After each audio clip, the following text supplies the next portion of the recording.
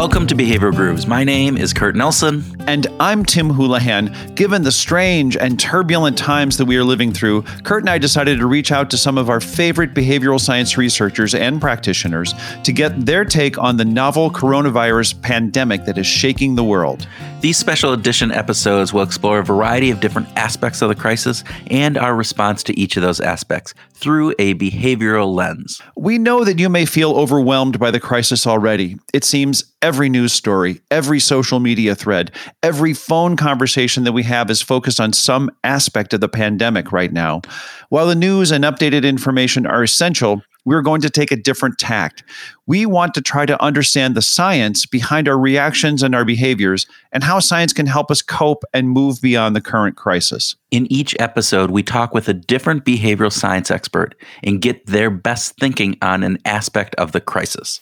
So sit back, take a deep breath, and listen to our special series on behavioral science and the coronavirus pandemic. Barry Ritholtz is an author, columnist, blogger, equities analyst, CIO of Ritholtz Wealth Management, and guest commentator on Bloomberg Television. Barry also hosts the Bloomberg podcast, Masters in Business, where he talks almost as much about markets, investing, and business as he does about the behavioral science behind why we do what we do. Now, we met Barry in New York at a conference over a year ago, and frankly, we couldn't stop talking about Steely Dan. And you can hear all those comments in episode 47, by the way. But right now, Barry, welcome back to Behavioral Grooves. Well, thanks for having me. I am socially distanced. Yeah. No one is around. I'm working from an undisclosed location, my office at home, and just basically getting by like everybody else. Well, I have to correct something. So it was you and Tim talking Steely Dan, and I was just sitting silent by the side, as you guys know. So right. just to clarify that, it wasn't all three of us. It was you two. You bonded. Without getting into Steely Dan, so I always have tickets to various shows and things coming up. It's been a daily parade of what concerts are getting rescheduled, what's getting. Yeah. So we have tickets to KT Tunstall tonight, rescheduled for February. I have tickets to Kurt Elling at the Tillis Center in CW Post, canceled. They're not even rescheduling it. The Shanghai Quartet, and my immediate thought was, how close is Shanghai to Wuhan? Is that actually? And they didn't cancel that. They rescheduled that for August. Every conference in February, March, April, May has been pretty much canceled. These are unusual times. They are. And just given that, the economic impact that has is just, again, the ripple effect of that, right? It's not just those artists. It's not just that. It's the concession stands inside those places. It's the lighting. It's the sound techs. It's everybody that is associated with that has that, now they're postponed or, canceled.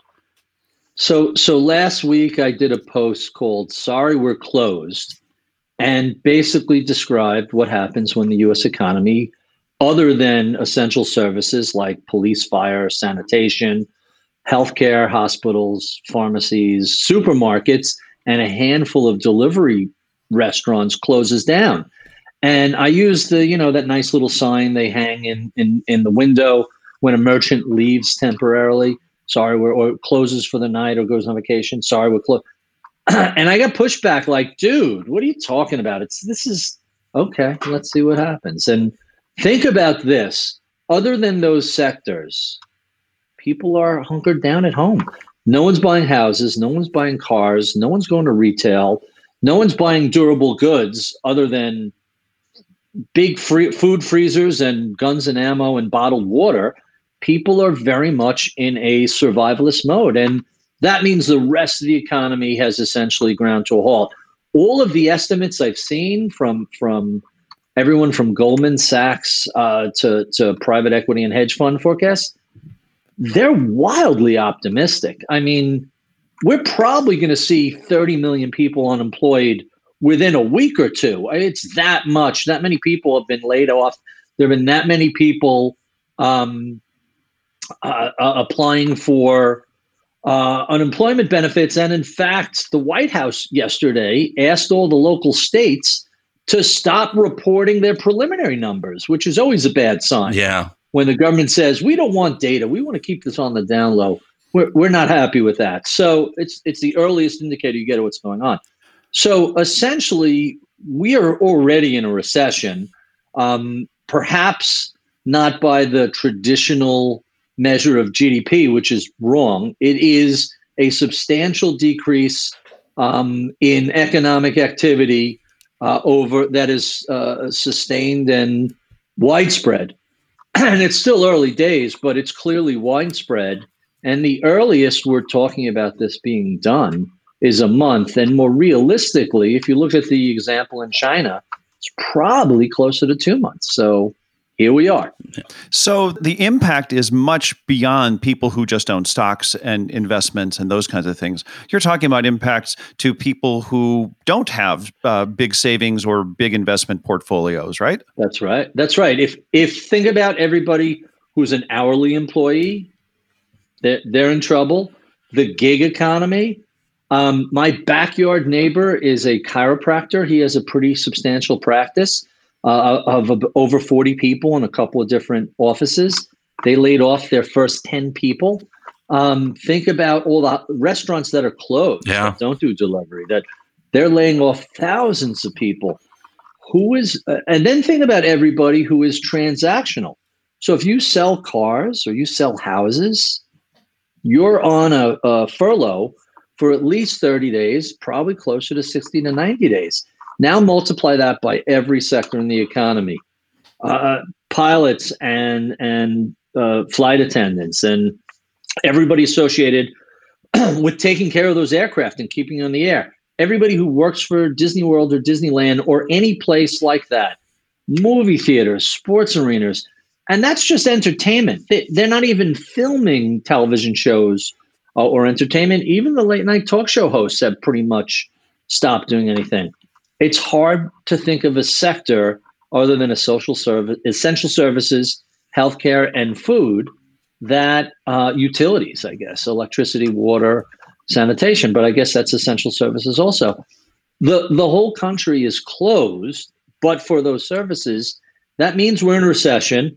And when people look at the 35% sell-off, the market is fairly rationally and stunningly quickly trying to guess what the future looks like. And they're guessing that we're going to see a giant decrease in revenues for all these companies and a complete and total debacle in profits. That's what markets do. They collectively are a future cash flow discounting mechanism. The wild card in all this is, hey, when do we get better? When is there a cure? When is there a treatment? When is there a vaccine? And when does the economy come out of its spidey hole? And the real answer to those questions are nobody knows. So, but part of we know, and from our previous talk with you, that we're not always rational actors, and the markets themselves, the people in the markets aren't always rational actors. In this situation, is that a rational response, or is it really an emotional response right now that we're going through? In other words, is this overhyped? Is it underhyped? Where are we, or do we just not know at this point? So it really, we never know until later. Exactly. But we can make a reasonable assessment. And the assessment is, if you're a long-term investor and you don't need this money for 10, 20, 30 years, it doesn't matter. It doesn't make a difference. It's a temporary setback. It's hard to imagine that the 2008-09 crisis was a temporary setback, but history has shown that it was. So just in the process of looking at how far out your holding period is, you may have a very different set of needs with how you're the steward of your capital. And if you're measured in days, weeks, or months, you're probably making the right bet moving out of the way. For mom and pop at home, for people who don't need their money for, let's call it 10, 20, 30 years, trying to day trade this is really all but impossible. So, I had a conversation with somebody who's a doctor who said, I saw this coming and I wanted to get out of the way and I should have known better. And this is somebody I've talked off the ledge. I can't even tell you how many times over the past couple of years. And I've heard this similarly from a number of people in the medical community. Oh, I should have gotten out of the way. And I'm like, didn't you say the same thing about 5 years ago? Didn't you say the same thing about, I don't even remember what the disaster was. I saw it coming. I want to get out of the way. And, we're actually not all that far away from that point 4 years ago anyway. But the idea that hindsight bias is going to tell everybody, there was enough warning between China and elsewhere. I should have gone out. I knew this was going to be bad. I should have sold my stock. No, you didn't know. And it's easy with the benefit of hindsight to look back with what you know today. But at the time you're thinking, no, we won World War II. We saved the world from fascism.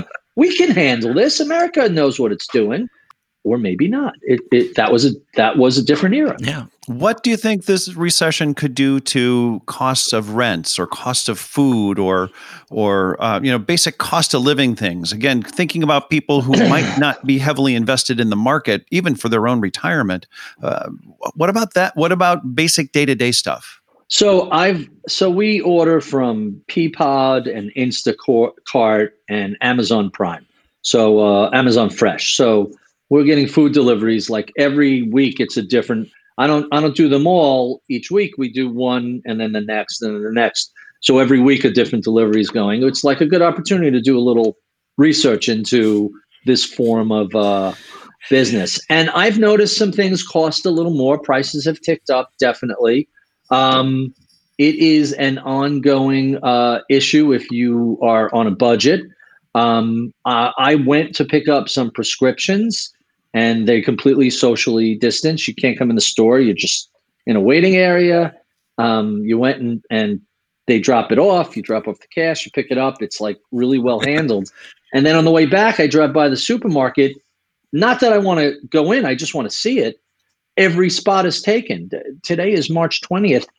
You should have been buying food a week or two ago. I'm shocked that people are just this freaked out this late in the game, but I guess that's what sort of happened. So in the meantime, everybody is sort of sitting in place and hoping for the best. But clearly, this is having ripple effects across every man, woman, and child in America and every business, every person who is either a employer or an employee in the country. Yeah, we just talked with Annie Duke yesterday and talking with her about some of the pieces that are going on with this. But one of the things, that she talks about is, her resulting, it's that hindsight bias piece of this. And you talked about people anticipating this. And the fact of the matter is we were in an unknown situation. So to really anticipate and go, I need to get out of the market here is kind of a sophomoric explanation of I could have read these tea leaves because nobody was reading those tea leaves. And you could guess, but it was still a guess. Right. My favorite aspect of that is the BuzzFeed story. They went out on Twitter and searched for a quote, "I'm not an epidemiologist, but," and all these people are explaining why you should have seen this coming, even though they're not epidemiologists. And I just was reading it and thinking, oh, this is classic hindsight bias. Yeah. Now they know for sure what they claim today they knew 6 weeks ago. It's hilarious. What other biases should we be looking out for right now? So the obvious ones are fear and greed. A lot of people are kind of panicking. We're watching the market swing back and forth. I think we were like 8 or 9 days where the Dow was up or down 1,000 points. That clearly has never happened. And while 1,000 points today are only 3%, is that right? Yeah, that's about right. Or at least it was. Now it's close. It's a little higher. Now it's close 4%. That's right. Now it's 5%. But when we started, it was lower. But that's just unprecedented. And if the market falls 9% and some people panic and sell into it, and the next day the market is up 9% and some people panic and buy into it, you could see how you can, it's the great fear and greed Carl Richards drawing, which is in my office in the city. I was going to show it to you here, but it's, I remember. Buy high, sell low, repeat until broke. And people are doing that. For sure. So that's one issue. The second issue is the narrative fallacy, where people are constructing these stories to explain what's happening. And they never have these stories in advance. It's always after the fact. Hey, let me explain to you exactly what happened. You haven't the slightest idea what happened. But I appreciate the fable you've created. Tell that to your kids at night to help them sleep. But, we love simple answers. We make the world binary. Oh, this happened, so therefore this is going to happen. The real world is much messier, much more complicated. As much as simple stories are great when you're a hunter-gatherer society and you can use them to pass knowledge along, hey, we understand that's not really how the world works. And you have to be on guard that you're telling yourself lies. And we certainly see a lot of those. That's really great. We need to be on guard to be watching out for lies. I think that's terrific. How do you think this crisis is going to change the way we look at investing or the way we look at markets? Is it? Well, that's a really interesting question. And one of the things that came up in a conversation not too long ago was this. What do you say to investors who are freaked out by this 100-year flood? I love that question, because this is not a bug. This is a feature of markets. Markets go up and down. And please stop calling something that seems to happen every 10 or so years a 100-year flood. It's 2020. It's 2008. So what do we have? We have the coronavirus crash down 35% and counting. 0809 down 56%. The dot-com crash, the NASDAQ fell 81%. The market almost got cut in half broadly. You go back to 87, down 23% in one day, almost peak to trough, cut in half. It was in the mid 40s. 73, 74, down 56 or 57%. So, and the hits just keep on coming. Right? And we'll leave out 1929 because that's the outlier, unless you want to talk about Japan in 1989, and that's the greatest outlier of all.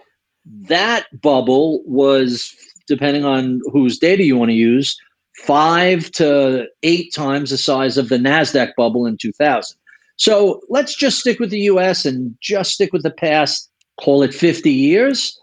We've had lots of these, and they happen all the time. So first, knowledge and information is a giant resource to you. It really helps you anticipate what's going to happen in the future. And then the second thing is working with a plan and sticking to it. I have called in the past planning the equivalent of time travel, right? Stop and think about it. You are scuba diving and you are out of a cage, and suddenly you see a shark swimming towards you with malicious intent. Now, you could either say, gee, I wish I could go back in time and have, some defensive tools, a bang stick, a flare or something, or you could plan ahead and think about all the various things that could go wrong. And so when you're in that situation, you don't have to wish you were a time traveler.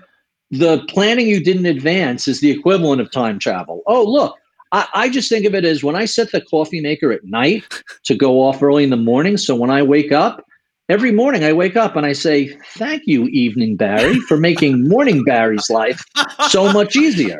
And it's the equivalent of time travel. If only I could go back in time and set the coffee maker so that when I wake up, it's ready. Well, there it is. And it's not just coffee and sharks. It's also any financial circumstance you have. That includes, how much leverage should I have? If I'm running with a lot of debt, what happens if things get bad? Should I really be buying that? We counsel clients who spend a lot of money. Should I be buying that second beach house? Maybe that's a little overkill, or cars or whatever. I'm not a big fan of the budget shamers and the people who, tisk over people buying lattes. But prudence and reasonableness and not, being on the hedonic treadmill and overspending is a big issue. And then the same thing comes with your portfolio construction. I've said this repeatedly. The optimal portfolio isn't the one that's going to generate the best returns. It's the one that you can live with. If you're 100% equities, you will do better than a 60-40 portfolio. There's no doubt about it. Except you probably got shaken out in sometime in the first quarter of 09. You may not have gotten back in till 10,000 points later. And in the middle of this, if you're 100% equities, how do you feel on a day like today when the market was up 400 points and now it's down 400 points, the Dow anyway? So these 4% swings, intraday swings, if you're all cash, oh my God, who wants to, if you're all equity, who wants to deal with that? There's an old joke about the trader who a friend of his said, hey, this market is horrific. How are you sleeping? He goes, oh, I sleep like a baby. He goes, really? You're sleeping well? He's like, no, I wake up in the middle of the night, wet myself, and cry for mommy. And that's an old trader's joke, but it's funny because it's true. Yeah. If you can't live with your portfolio, I don't care how great the returns are, it's not a good portfolio for you. It's a bad fit. Well, and I know I've talked with lots of people who are going, I'm just not even looking, right? At this point, it's so volatile every day. I don't, I get ecstatic or I get really sad. So I've just given up looking and I'm in a denial phase. And that's probably not the best thing either. I'm with you on it. Because if you're not looking, it means that you haven't accepted the reality that markets do go up and down. I know a lot of people who never looked at their 401k statements throughout the whole 08-09 crisis. Had they looked, they might have noticed, hey, for the past 2 years, you've been accumulating coupons and dividends. You're probably sitting on thousands of dollars worth of cash. Anytime a market is down 35%, that's my first leg in. I'm a buyer there. Down 50%, 45%, that's another one. I told my staff earlier this week, I upped my 401k contributions by $5,000 a month because I want to buy into this mess on the way. And I rebalanced my wife's rollover IRA. She had about $2,000 worth of cash into equities. And we went out and we bought some NASDAQ Qs as part of that, I'm not calling a bottom. It wasn't a big buy. I didn't put millions of dollars at risk, but it was basically, hey, these are a handful of simple things you can do. Market's down 35%. I would like to participate in that. And I know I'm early and I expect to pay less later, but this, you never know. Yeah. This is the first step in. The next step in will be down another 20% from here. And if we keep going, we'll do another step. Incidentally, if you're in your 20s, 30s, 40s, younger than all of us, you love a good market crash because you don't need your money for decades. So when everything goes on sale, that's fantastic. And whatever you own is probably modest compared to what you're going to have later in life. So a crash gives you the opportunity to buy stock at a discount and put it away for a few decades. What if you're on the other end of it, though? What if you're 60 years old and you were expecting to retire in 5 years? So assuming you are working with some sort of a financial plan, if you're less than 10 years out from retirement, especially if you're 2, 3, 4 years out from retirement, you should be in a fairly conservative portfolio, maybe 50% stocks and bonds of each, 50-50. 60-40, you shouldn't be really, really aggressive. The thinking is you want to draw capital when you need it from the bond portion, not from the likely to recover eventually equity portion. So here's a little time travel. People who are close to retirement should be running a higher allocation of bonds. That's something you discuss with your CFP or your financial advisor. The time to take a lot of risk has to be when you're a decade or longer away from retirement. When you're in single-digit years to go to retirement, each year you should be ratcheting down your risk profile a little more, just because events like this come along and you might need your money before the market has a chance to recover. You talked about what you've been doing here real recently, where you're putting little things in and you got a phase 2 that's coming and different things. And I like that approach, particularly given the fact that you've talked about, you don't know if this is the bottom. It could be, but it could not, probably most likely isn't. But you're going to get those people at the end that the doctors that were saying, oh, we should have anticipated this here. There's going to be at some point, somebody's going to go, oh, I missed that. I should have anticipated that was the bottom. And you're just saying, no, let's do this very planfully. Looking at this, right. You don't exactly know. So, put a little bit in, and just keep working it. I'm fond of repeating the story. I was known as an uber bear heading into the 08-09 crisis. And on March 7th, I recorded an interview with Yahoo TV and basically said, hey, every single thing I look at is just pinned all the way over. I don't know if people remember the VU meters of old, but no matter what indicator you look at, it was as extended and extreme as it ever gets. And so I said on TV, everyone was shocked. You can cover your shorts and go long here. This is as good a place to buy. If it keeps going, it's going to zero. So it doesn't even matter. At that point, your paper money is worthless. So why not buy here? That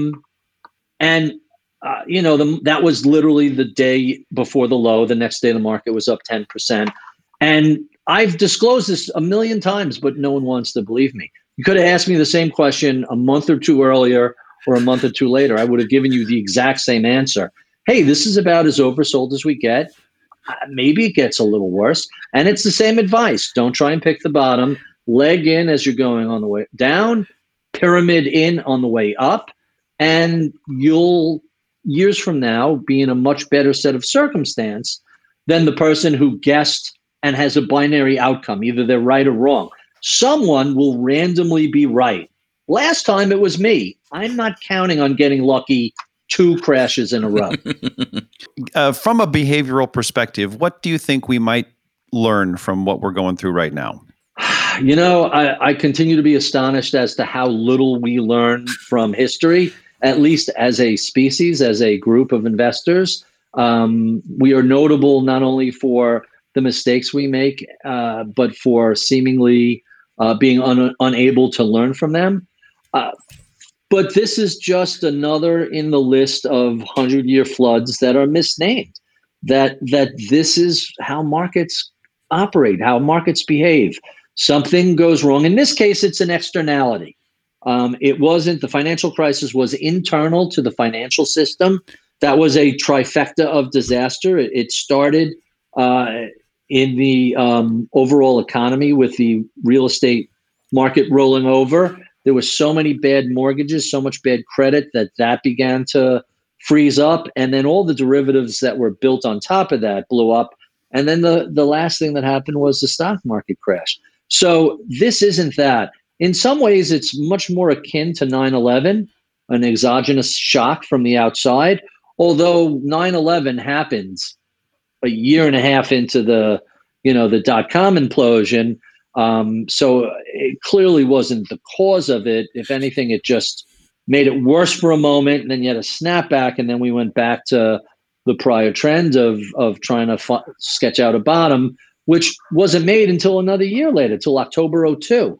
So this is more of a 9/11, an externality situation, except, and I'm shocked I have to say this, but 9/11 made everybody completely stressed out, anthrax in the mail, people were losing their minds. But economically, it was limited in scope, duration, and geography. It was essentially New York City and DC with a couple, and Boston is where the planes left from, and a couple of other things took place. But really, 2 weeks, 3 weeks later, everything was reopened. People slowly came out of their homes and life began to normalize slowly.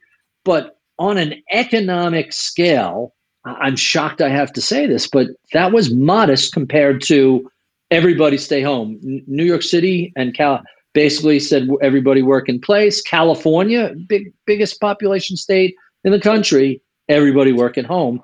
This is going to be a temporary, massive economic recession The good news is on the other side of it, we should snap back pretty quick. Does it matter because it's global? I mean, you talk about California and New York kind of shutting in. You got Spain, you got France, you got Italy, all those different things. Is there going to be an aspect of this from a global perspective? Again, looking back at history, is there any lessons we can learn from this? Well, the first one is the supply chain. When you look at how people are dealing with their iPhones and stuff, if you want an iPhone, you're going to have a hard time ordering a new one because they can't get the parts. Yeah, that's going to be a problem. That's one. Second, when you think about some of the things we've changed in response to the globalization of the economy and the automation of the economy, whoever invented just-in-time delivery, that's great if you're making some bullshit product that, whether you buy it or not is irrelevant. But which fucking genius thought that's what we should do with ventilators and gloves and masks at hospitals? How do these geniuses not have a year's supply in the basement? It's mind-blowing. And this isn't hindsight bias. There was a report that came out 2 years ago that specifically cited those things in advance. We're unprepared for a pandemic. We need to stockpile all these things. We don't have it. Look at us. We're really, really stupid. And, perfect example. Oh, if only we could go back in time and do it. You did. Someone tried to tell you this and you chose to ignore it. It's just astonishing. Yeah, our conversation with Annie Duke, she talked about hedging, and this would have been a really, really inexpensive way to hedge. Super inexpensive. No, it's going to affect our profit margin. By the way, I want to find which of the private equity assholes decided that not-for-profit hospitals need to be more profitable and throw this guy in the ocean. So somebody made some money, and I want to claw that back. I'm aghast. Yeah, it's crazy when you think about that. To the degree that we are putting people's lives at risk for minuscule amounts of savings in somebody's pocketbook is really unfathomable in certain, kind of my mindset. I don't get it. But again, from a behavioral science perspective, it's that nearsighted blindness of, well, this is the way it works fine today.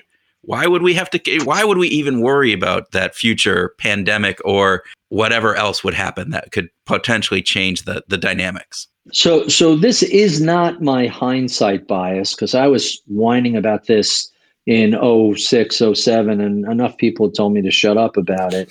But what were the banks thinking, running incredible leverage, so little capital reserves, and the capital they had was junk? And I'm not talking about, criminally negligent firms like Lehman Brothers. Dick Fuld, by the way, should have gone to prison. That's my view. There was an incredible amount of fraud and criminality at Lehman Brothers' highest levels. But hold that aside. The whole industry thought, oh, this could never go bad. There was no suitable risk assessment. And one of the mistakes we made, and now this is hindsight bias, what I'm about to say, we required the banks to go through their books and basically take the most speculative investments off their books, have more capital reserves, have better capital reserves, have more planning. How come nobody said, hey, now what about the rest of the country? They don't need a lot of capital reserves, but shouldn't other industries that are essential but not yet financed also go through something similar to this? So I fully admit that is pure hindsight bias. And I reflected that the other day in a tweet where there was a very famous headline about how little savings the average American had. And so I thought I would be a little cheeky. And I said, the average American corporation doesn't even have $400 million in the bank for emergency expenses. Yeah, I read that. And, think about it. We had this crisis. Didn't anybody in the world stop and say, maybe some of these sectors, some of these companies should have a rainy day fund? I was just reading about the airline industry that spent 96% of its free cash flow over the past 5 years on stock buybacks. the CEO of American Airlines said, we're just printing money. We don't know what the hell to do with it. Here's an idea. Save some of that for when things get bad. Yeah. Yeah. Wow. What do you think about the bailout for the airlines, given that? Should there be some requirements for how that gets handled and different things? Because again, we're basically, you and I and Tim and everybody else that's listening here, bailing those guys out because of some of the, as you said, the lack of foresight on their own thing and just trying to build that stock price up. So when we go back and we look at the bailouts, some were good, some were bad, some were terrible. My favorite of all of them was the GM bailout. It was basically a prepackaged bankruptcy with Uncle Sam as the one who provided the credit line to do it.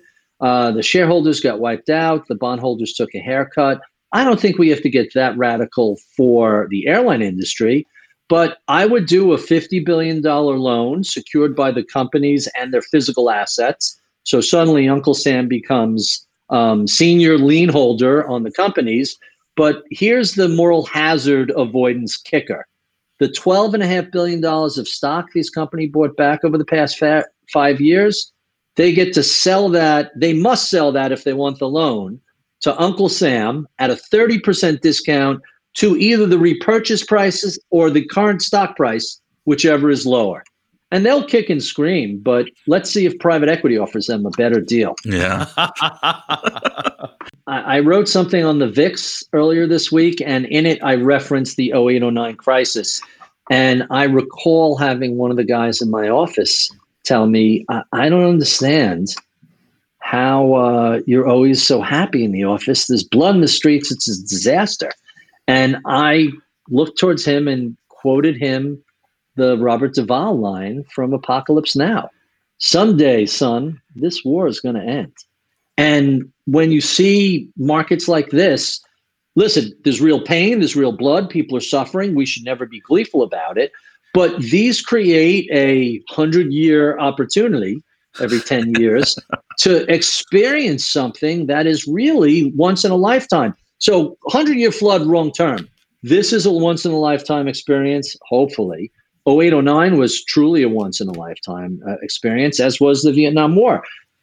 You could get caught up in the emotion and just get sucked into the worst of it, or you could step back and say, there are some really fascinating things going on if we only stop and pay attention, because this is a real live laboratory of mice running through the maze, only it's not a maze, it's the real world, and they're not mice, they're people. Yeah. And so if you're at all interested in behavioral finance and the science and psychology behind it, this is an amazing period of time to live, as disastrous as it is. I'm looking towards the television, as disastrous as it is temporarily for your portfolio and temporarily for the economy. There's going to be a lot of suffering and a lot of dislocation. So do not let this go by without at least trying to learn something about it so you don't repeat the same error in the future. Hey, Barry, one last question from me. Behind you, you have an outline, it looks like, from your book you were saying that you're going to be writing. Is that the case? Can you tell us a little bit about that? So this is a technique that Ryan Holiday uses. And basically, you put together different things on different colors. And so I'm just playing with the various headlines and different sectors and different chapters. This is really the structure. The working title is Adventures in Metacognition, which everybody hates except me. And it's just a placeholder. But in the meantime, it's one of those things that I find myself moving different things back and forth and around. It's really kind of goofy. I haven't done anything over the past 3 weeks. Yeah. It's sat there, and I'll get back to it once we're through this mess. Well, but it's an interesting idea, and Ryan swears by it. Well, I have to tell you, the people that you've talked to obviously weren't behavioral scientists, because I love that title. So, me too. I think it's fun. If I could if I could sneak it in as a subtitle or a chapter heading, at the least, I definitely want to do that. And by the way, this weekend on the podcast, speaking of metacognition, my guest is David Dunning. Oh, wow. So I should have worn my Dunning-Kruger University t-shirt. We should all have them. Oh, my gosh. Which he said, he goes, we never trademarked that. It's fair game for anybody. Oh, wow. Oh, that's interesting. Ooh, there you go. Barry, thank you. This, as always, it's insightful. It's fun. You bring a lens to this that I think is just very refreshing for people and one that is valued and needed at this time. So thank you. Fantastic. Thanks, guys. Welcome to the special edition of our grooving session, where Tim and I groove on some of the ideas and concepts that were inspired by our conversation with Barry. All right, Tim, what do we want to groove on today? Let's start with don't lie to yourself. Don't lie to yourself. Yeah, and the narrative fallacy that we have when we like this idea of telling ourselves stories, simple stories, right? We love simple stories. Yeah, they're great. It's just so much easier to say, do I like this guy or don't I like this guy? It's easier to do a black and white. Is this going to be good for me? Is it going to be bad for me? Rather than the complexities of nuances of how the world is. I remember for a while there was studies on bananas, and bananas are great for you. You should eat lots of bananas. And no, stop eating bananas because there's too much sugar in them. Don't eat bananas. And it's like, but bananas have been in the world for a long time. Humans have been eating them. Just don't eat too many bananas.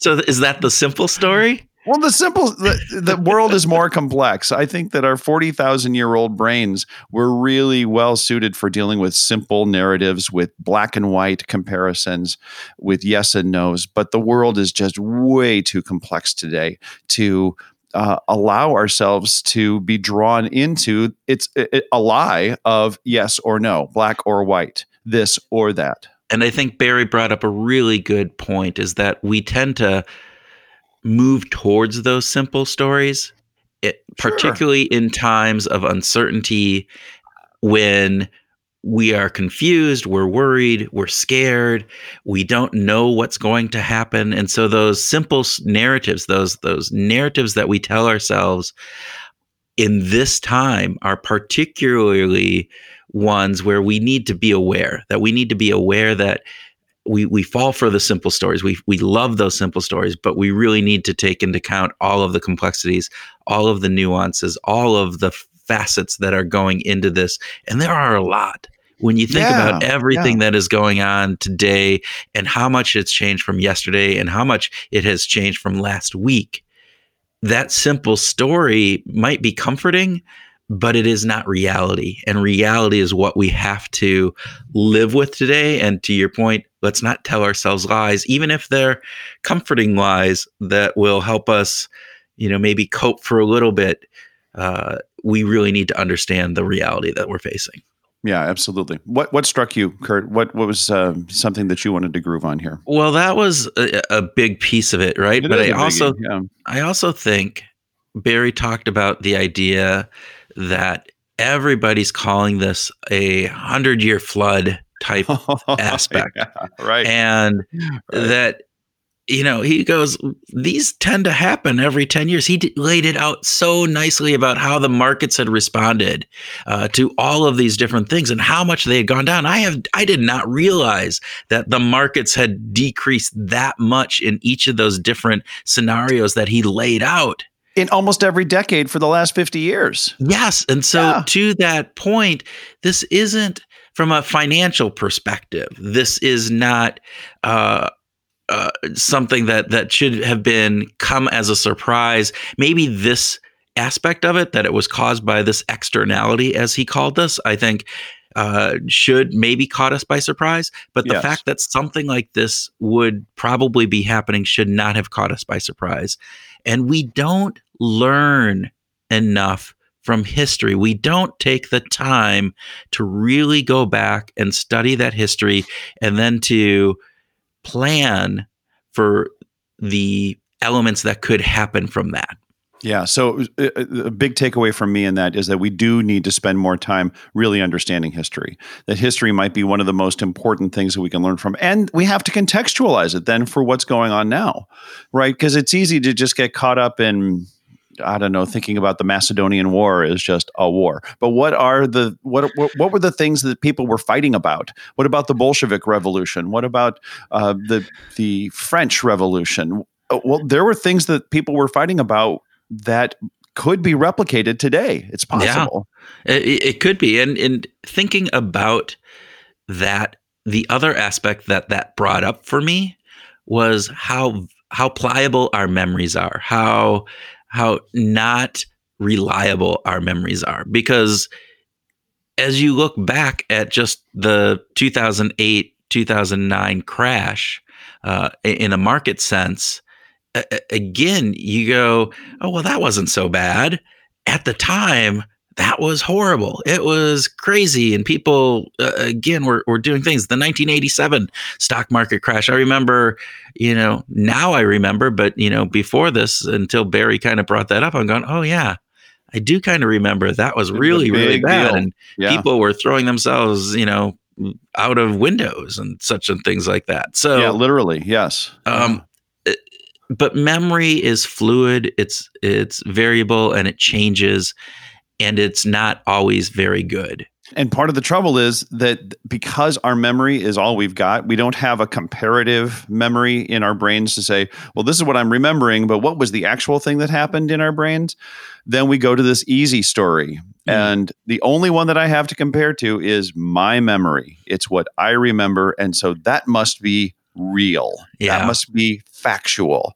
And even though we've got all kinds of factual information out on the internets, it's still, that's our first go-to for, this didn't happen before. I don't remember anything like that. Well, going back to let's go back and examine that history. And so you can examine that history from the facts that are out there that have been written about it, that are memorialized in that aspect, and then compare those to your memory. And I don't think we do that enough. And it goes into the other aspect that Barry talked about in this, is that if you're a planner, you can take some of that information and it can help you. Because one of the things that he talked about, and I love this and I'll get it, but planning you did in advance is like time travel. I think it was a quote, something like that. Yeah. Right? That's a cool idea. He talked about the sharks and his morning Barry and evening Barry making the coffee, stealing that line from Seinfeld, right? Yeah, totally. It's okay. That's good.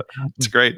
But there's an aspect of that I think we don't necessarily plan in our daily lives. I think, a lot of people do, but we plan oftentimes in our work lives. But do we plan things out and look at, do a pre-mortem, as Annie Duke would say, right? Do that pre-mortem and understand, what are the things that could go wrong? What are the things that could go right? And what will we do looking at those scenarios, looking backwards from them?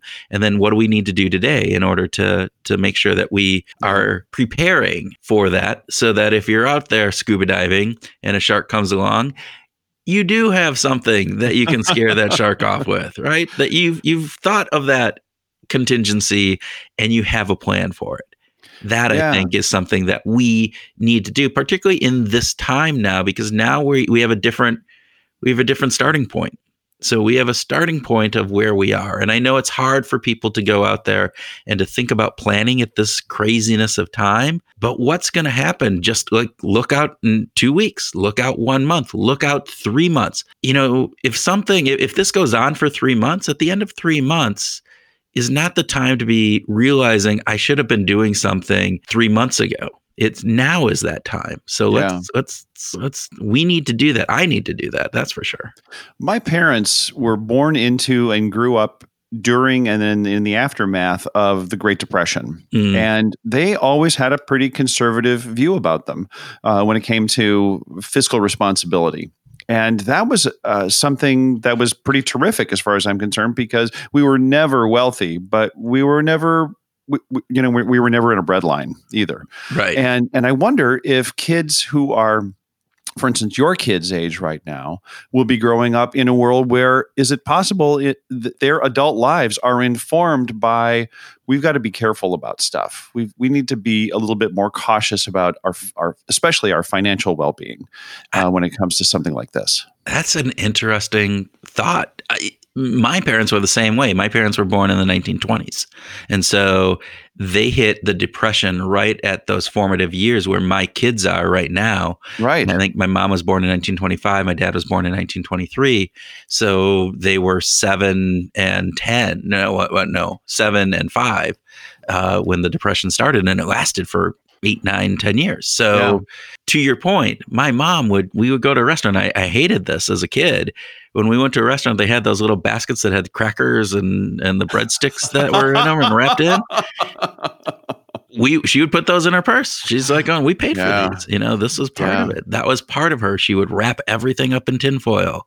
I mean, you saved everything. So yes, I do think that our kids or kids that are growing up at this point will probably be majorly impacted by this, probably more so even than we will. Yes. Because it's at the formative stages of their development. And so that will have a long-term impact on how they view the world and how they approach it. Well, one of the things is don't be in denial. I think that was something that Barry brought up. He said, accept reality. Markets go up, markets go down. Understand where you are in your life. And to that point of having a plan, right? He's like going, we know markets go down. If you have only 5 or 10 years left before retirement and you weren't planning for markets to go down, it's kind of like shame on you. And I don't mean screwed. Yeah. I don't mean to be, disrespectful for those people that find themselves in that position. But there's a truth to that we often are in denial about the situation. We live in a Pollyanna type world where, the markets have been going up. They've been going up. We've been in the longest stock market rally ever, as they've said, up until this point. And we just think that it's going to continue to go on like that. We need to live in a world of facing reality as it is. Yeah. And I loved his approach. And as he's like going, all right, so markets go up and markets go down. So markets going down now, at some point it's going to go up. And he used that staggered approach. And he talked about, he was upping his 401k. Yeah. He was rebalancing his wife's rollover IRA into equities, and he was buying NASDAQ Qs, whatever the hell that is. But it was such a great tip to say, now is the time to kind of double down on investing in your own future. Take it, especially if you have a long horizon before you need to tap those funds, right? If you're in your 20s or 30s or even 40s, he said, increase your IRA contributions right now. Right. And he said, I'm not calling the bottom. He goes, I'm not going to be able to do that. No, we have no idea. But you know what? He has a plan where, all right, the market's down 35%. So that triggers him to do some things. And when the market goes down another 10% to be 45% down, it triggers other things that he's doing, and et cetera, et cetera. So it's an opportunity to look at this and say, don't be in denial, be a realist in this, but also understand what are the potentials and the opportunities that come out of this. And I think that goes beyond the markets. I think it goes beyond financial markets. It's understanding, yes, we're down. This is a hard time for everybody, but what are the opportunities that can come out of this? And what are some of the things that we should learn and take forward with us? What have we learned from this, and what do we need to take with us when this is over? Because this will pass. It's one of the things we talk about all the time. It will. This will pass. The coronavirus will be gone. Life will get back to some semblance of normalcy, and a new normal. A new normal. It will change. But what do we want to keep, and what do we want to shed? What do we want to get rid of? Yeah, it's a great opportunity to adopt new habits, new perspectives, new frames on the world. And I love how maybe the most important thing from our conversation with Barry, from my takeaway, is don't lie to yourself. Yeah. Right. And that could be a really great way of going into the future. Yeah. And I loved his piece where he was talking about,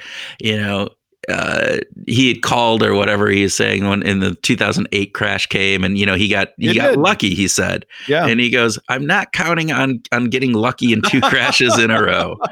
And to that point, I think it's great. He's facing reality. He goes, I got lucky. Yes. I'm not this magical wizard that is able to predict when the bottom is and when I should start putting everything in. I got lucky on that, but I have a plan in place. And so to that, don't lie to yourself, don't be in denial, I think are some of the really good things that we need to take out of this. So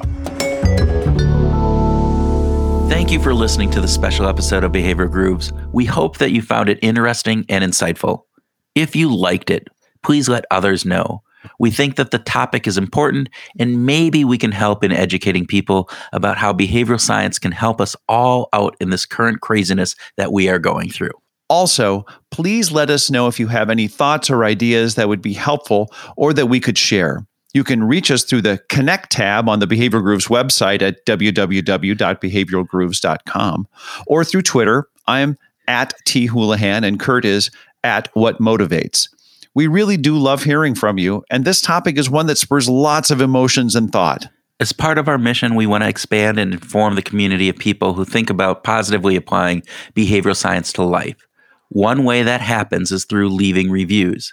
If you think this podcast is beneficial and should grow, we would really appreciate to leave a review on Apple Podcasts or whichever podcast server you use. It only takes a few minutes and goes a long way to boost us in the algorithms that are used to generate search results. Also, please check out the show notes. We are linking to a number of resources, articles, podcasts, newsletters that we vetted to bring good facts and ideas around COVID-19 and the coronavirus, its impact, and ways that we can help slow down the spread. There is a lot of information that's being pushed out to everyone each day, and we are weeding through it to find good stuff so that you don't have to. We truly appreciate you listening. Now go out and wash your hands.